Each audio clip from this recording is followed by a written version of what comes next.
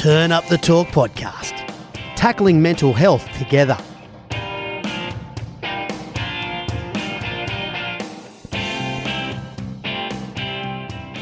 G'day guys and welcome to another episode of Turn Up the Talk. You're joined by Pat Clifton, Lockagoo Morris, Luca Moretti, brought to you by the Clovelly Hotel and Doors on the beach down at Watson's Bay. Today we're joined by a real special guest, someone who we've been thrilled to have on and really excited to have a chat with, Mark Hunt. Thanks for joining us, mate. Hey, Rob. Appreciate having me on the show. No, we really appreciate it. How you been? Yeah, not bad. Pretty good, eh? Been training and stuff like that? Yeah, you know, it is. COVID's fucked the whole world, but we're getting there slowly. Yeah, exactly. Well, like you said, it's a difficult time, so to take your time to come on, we appreciate it. We've done a bit of reading of your book, Born to Fight. And in that book, you mentioned you were an angry youth with no future. Can you tell us a bit about that statement? Well, you know, being in jail at, I think I was 15, and then again when I was 20, options weren't that good, to be honest. So, you know, I mean, of course I was an angry child. And there's no future when you're in the system already. It just becomes like a revolving door. I've been to speak at a few jails with a lot of youths, and you know, one time I went to, there's like 40 of them, ranges from 15 to like 20 or something, and you know, they're all looking at me like they think they're tough and all that sort of shit like this. But as soon as I mentioned to them that I was in jail the same as they was, I brought them to the same level that I was. So we actually sat down and they started listening instead of them thinking that I was a lot better than they were. So talking to these guys, you know, like I went to about, it was like 30 or 40 of them one stage, and talking with these kids, they thought they were a lot, you know, they were angry. They were angry, and as soon as I sat down and told them I was in the same situation that they was, they sat down and actually started to listen. You know, their walls didn't restrict them from changing things. And I said, just because you're there now, it doesn't mean your future is going to end up there. So they just started listening, and it was quite good. So, you know, our past doesn't define our future. So yeah, that's good. And then you mentioned growing up, you were through the system a few times, and in your book you touched on your childhood, and you mentioned it was quite tough at times. Can you give us an insight into growing up and what you kind of experienced as a young kid? Well, for this side of the world, it's that era. I think it was quite normal. Well, I thought it was quite normal, you know, living it. But a lot of other kids, you know, I met my ex-wife later on, and I actually found out what was normal, to be honest. So, I mean, like, you can also, you know, you can purchase the book Born to Fight and read it from there. So I don't feel like wanking on the whole day about my fucking life, my shitty life, to be honest. And the shitty upbringing. So yeah. So what age did you realise you want to become a fighter? We spoke about it, sort of you got dragged out of a street fight in Auckland. Was that the time when you realised you wanted to be a fighter, or was it earlier? Not really. I actually thought I could make money out of it when I was actually here in Oz, living in Manly. I was working at a pharmaceutical factory making tablets for Blackmores, a place called Tabco, and in Harvard. And you know, in 6 months I made under $10,000. It was quite a shitty job. And when I fought my first K1 tournament, I won the $10,000 in 26 minutes. So that's why I saw something happening with that career path. Did you win the street fight? Well, not on the start, but at the end I did. Yeah. Did you have any mentors, Mark? Was there anyone that you looked to, like in fighting, like UFC legends? Was there anyone like that, or was it just sort of, this is my path? Well, I mean, fighting actually saved me. I think it was one guy, Sam Masters, who was my first coach, who saved me from being arrested by the cops. There's actually been a few coaches along the way. Alex Tui at Mundine's gym, you know, Lucy. There's a few different guys in my life. Happy, and now the Fogarty brothers. There's different people in my life as I went on my journey in different stages. So, you know, I'm at the end of it, nearly at the end of my career, which is good. 6 more fights, and looking forward to properly retiring. Beautiful.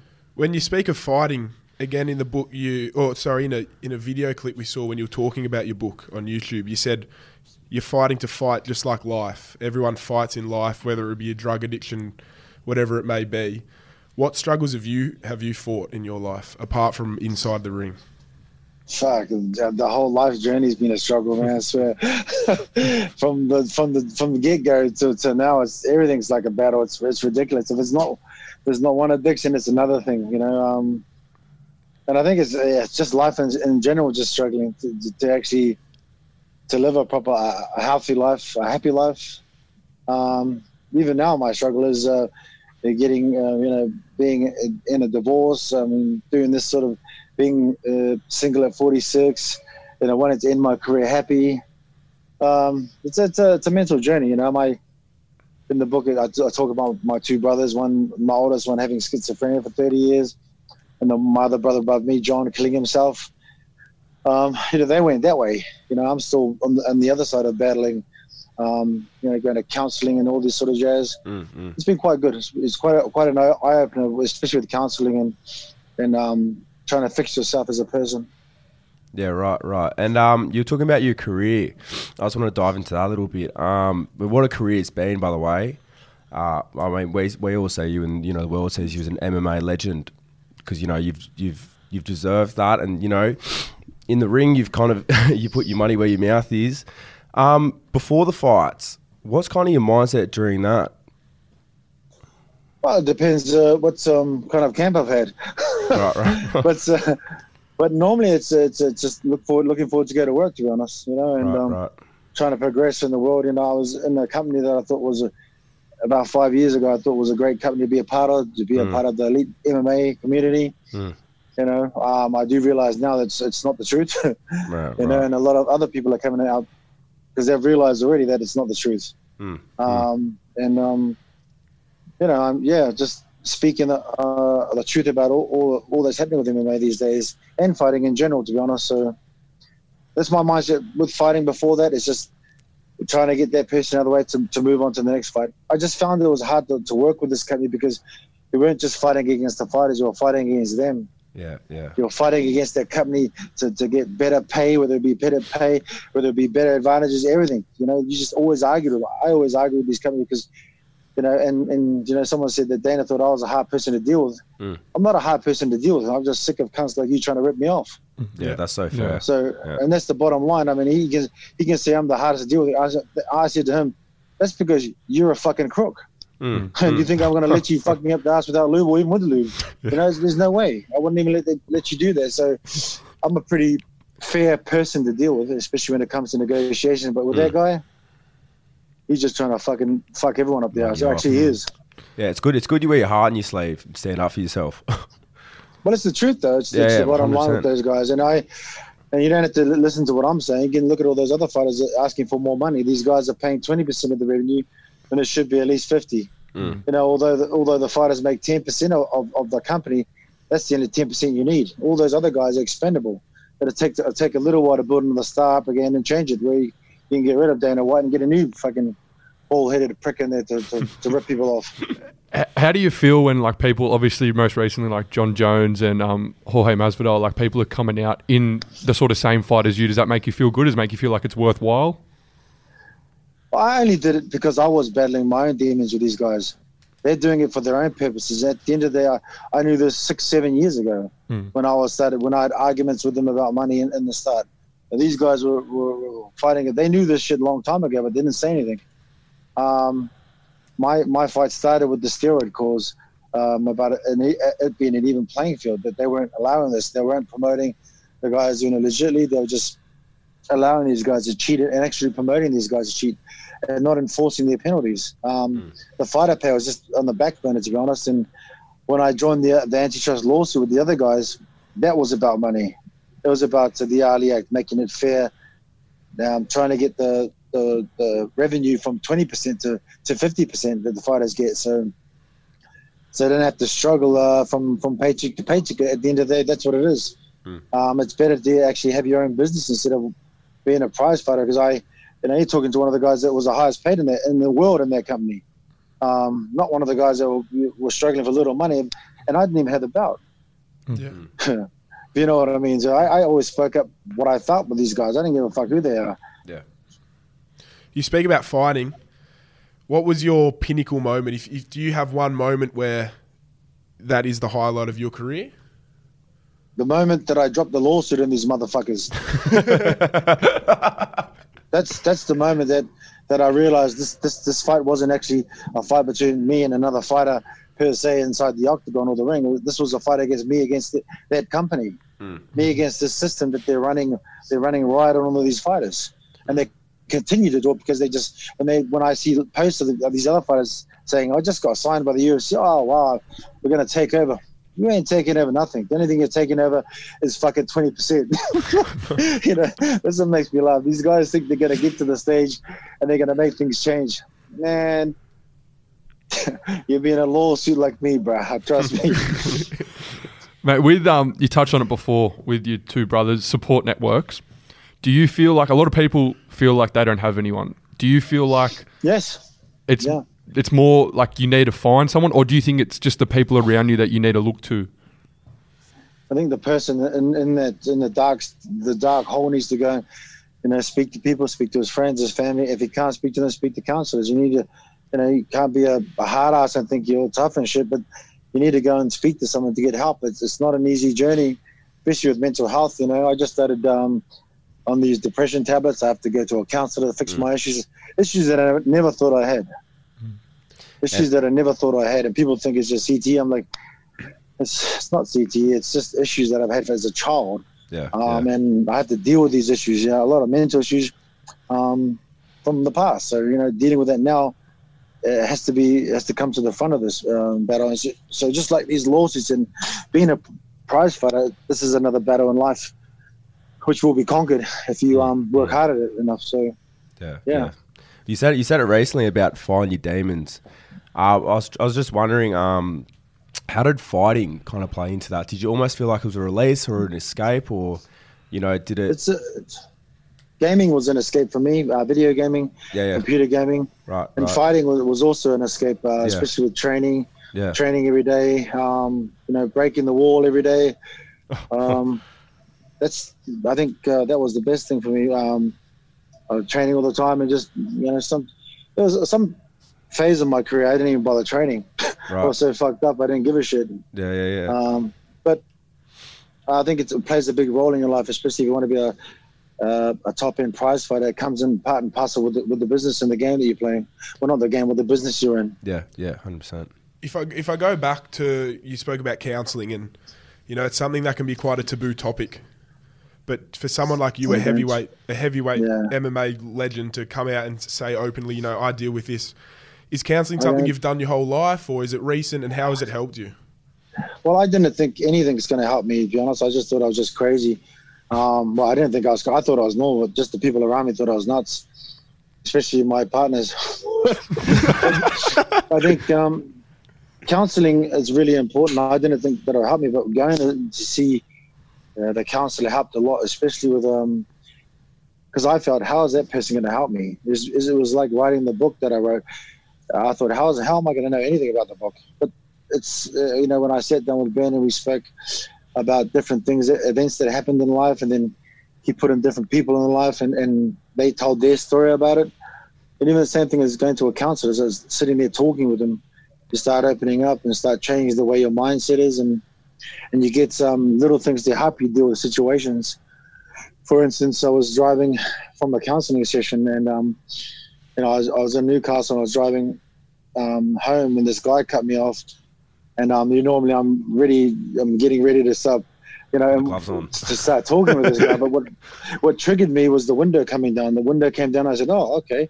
So I put him next to him, and then he's looking out the window. I said, "Oh, it's kind of dangerous driving, man. You got to be a bit more careful." And he's like, I was trying to find a place, and then he goes, "Who the fuck are you?" And I was like, "It doesn't matter who I am." I just said, "That's you need to be a bit more careful. You might get hurt driving like that." And he goes, then he said some sort of garbage, and he said, and then he left it. Then I just went, "Oh, cool." I left it like that.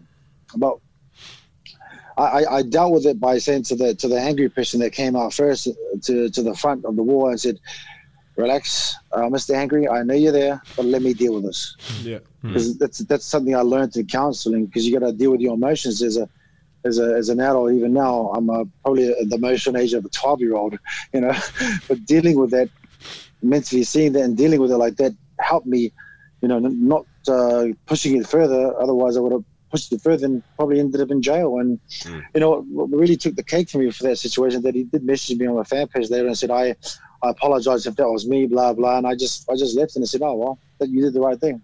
Probably all you were.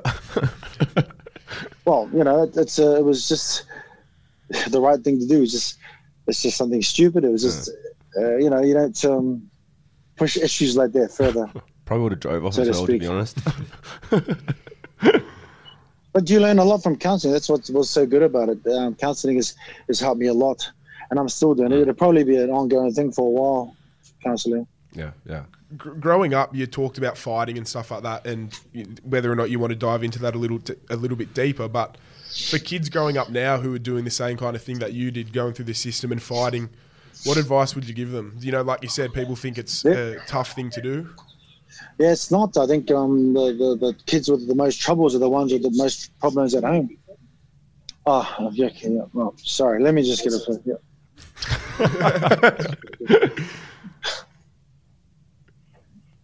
Hey, just say hi. We're having a podcast. Cool, my brother.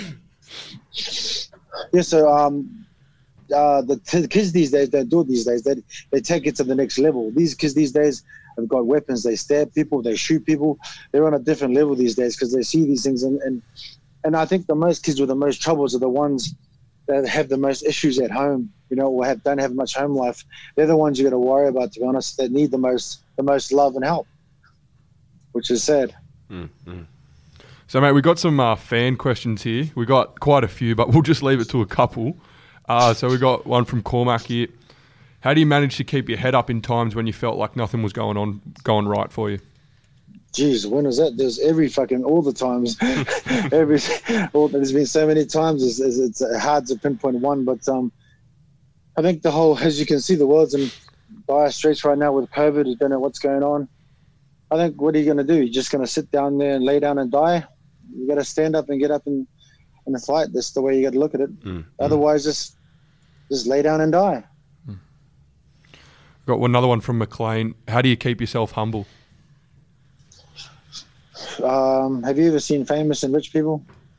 I'm neither of those, but have you seen them? Yeah. They lock themselves in their own houses. They can't go anywhere. Who wants to live like that?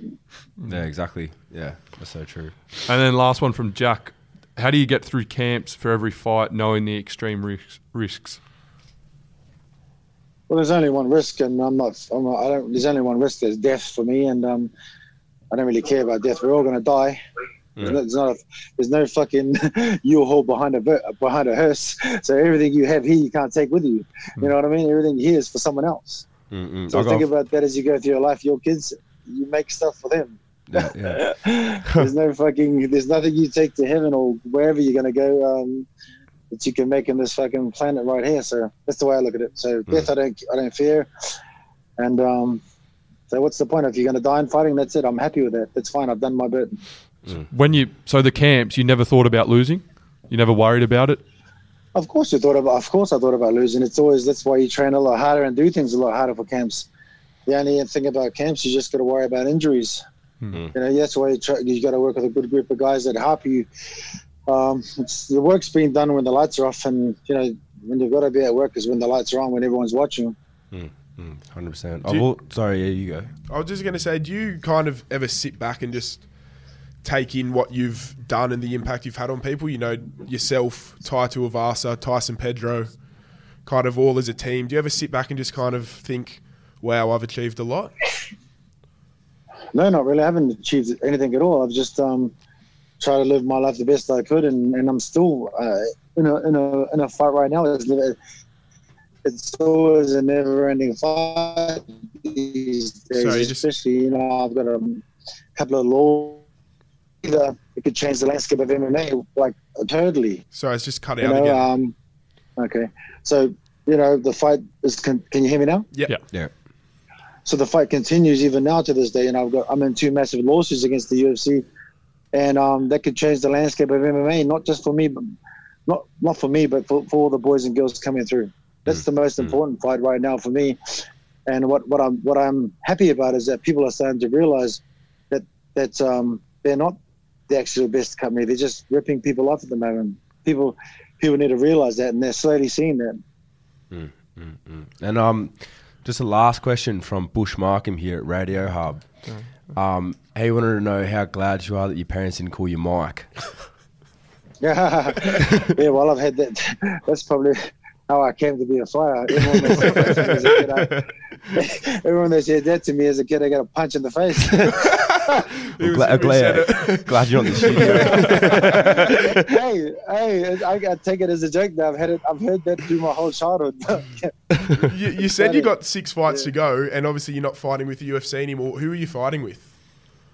Well, I've got a boxing match. I'll probably do a couple here at home, and then I'll probably try and go back to Japan or finish off with MMA. Who knows? Who knows who's fighting these days? Anyone fighting these days? Is everyone fighting against COVID, or if that's COVID's real? You know, who knows? Who knows like what's going on? So with Paddy, with boxing, is that the much sort of anticipated the Gallen fight and Sonny Bill, or is that completely different? That's I think that's the Gallen fight. Hopefully, should end up in October. So yeah. Cool. Awesome. Would you like to fight Sonny Bill? Would be pretty cool. I don't think that's the question you should be asking me. I think that's the question should ask him. But hey, man, I'm not one to call anyone out. Like I said, I like Sonny and he's a good person. But hey, I'm a prize fighter. Yeah. I'm putting the house on you to win against Gallen. What do you think about that fight? Does it interest you because you're very confident, or what do you think? It's just because I've got the urge back for fighting. You know, it's been nearly 3 years since I fought for the UFC, and I'm actually looking forward to fighting on my own terms, not being forced to fight like with this fucking grubby company. You know, the last fight what made a real turn for me was when they forced me to fight Alistair, and I was like this, you know, you forcing me to fight this fucking cheating steroid. And they said, if you don't fight this guy, I'll make you unemployed. I'm like, oh wow, okay, that's going in the lawsuit. Well, so it got to that point, did it? Well, it went to that point where they forced me to fight a guy, and then he was on steroids, and I said, I don't want to fight the guy unless you put a clause in. And they said, no. He said, you fight this guy, we're going to make you unemployed. And I said, okay, I'm going to send this to my lawyer. You're getting the fucking lawsuit, you fuckwits. What? So they were fully aware that he was on the roids, was he? No, I said, because he's been caught before. I said, I put a clause in, take his money off him if he's caught. And they said, because before that they tried to make me fight a guy named Josh Barney, who's another fucking cheater. And I said no, and then 2 days later he popped for steroids. Actually. And then their game came with this other cheating prick called Alistair Overeem. But this time they didn't ask me. They sent us a letter saying, if you don't fight this guy, you're going to be fucking unemployed. And I said, wow, so how am I going to feed my kids? Yeah, that's exactly. We know, obviously, you're not in the best terms with the UFC, but in regards to mates you've made through the UFC, apart from the obvious, like I mentioned, Tai Tuivasa and Tyson, was there anyone that you really kind of got along with in the fight industry? I get along with everyone. And what I don't like is the company that's ripping them off, that's putting chains on these fighters. They should be maximizing. And it's, like I said, it's not a battle against these fighters. It's a battle against this company. And these fighters should realize that they should all stand together, because one day they can change things by all saying, none of us want to fight. If 1,200 of them say we don't want to fight, where's UFC going? Nowhere. They've already sold their ass to all these television companies for the content. What are they going to do? Yeah, exactly. They're fucked. Yeah. Then that's the bottom line. I've always said these guys at different parts of their careers, they've got, that's how they can change it in one instance, by all saying, we don't want to fight. Who are you going to put on shows? Is there anyone that you would sort of watch out for, that you have seen around or that you've seen doing great things, is going to be the next sort of big star in the UFC?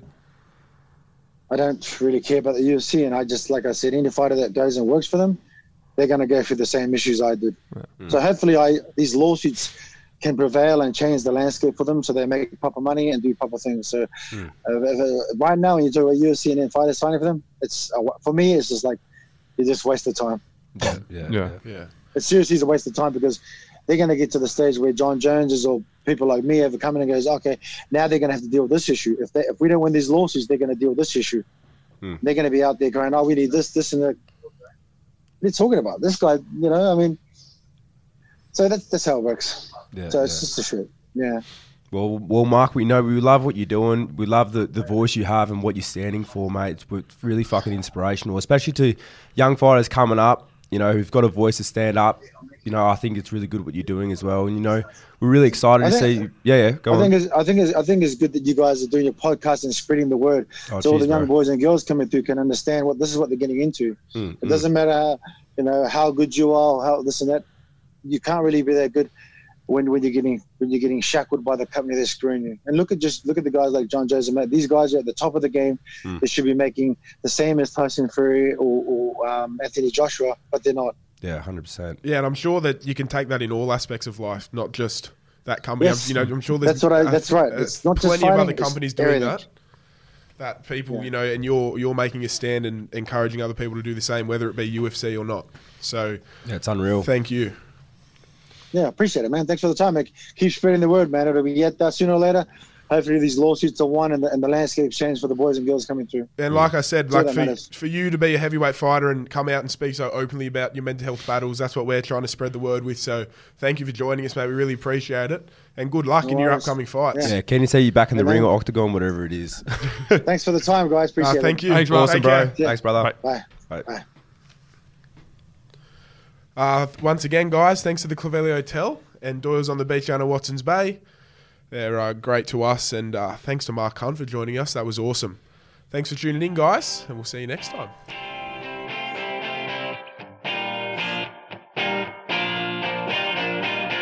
Turn Up the Talk podcast.